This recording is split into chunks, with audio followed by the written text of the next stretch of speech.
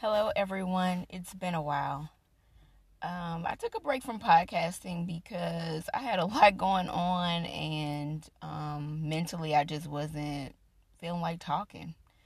Not to my phone, not to anyone, just trying to get my mind right. And partially it was because of the job I had.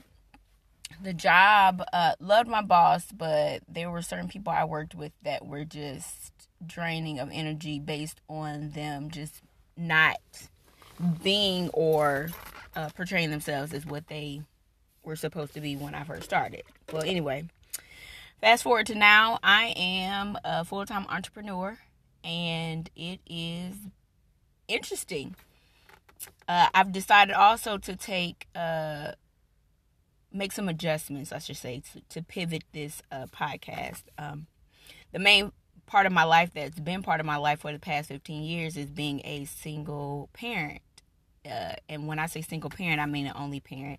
Yes, I've dated in between this time. I am single now. But when I say single parent, I mean I am my son's only parent. And I've decided that our experiences have been very interesting most of the time. But lately, because now he is a student athlete pretty much full time, it has gotten a bit challenging for both of us, and we've had to make some changes in our lives to better one another and to be a complete team.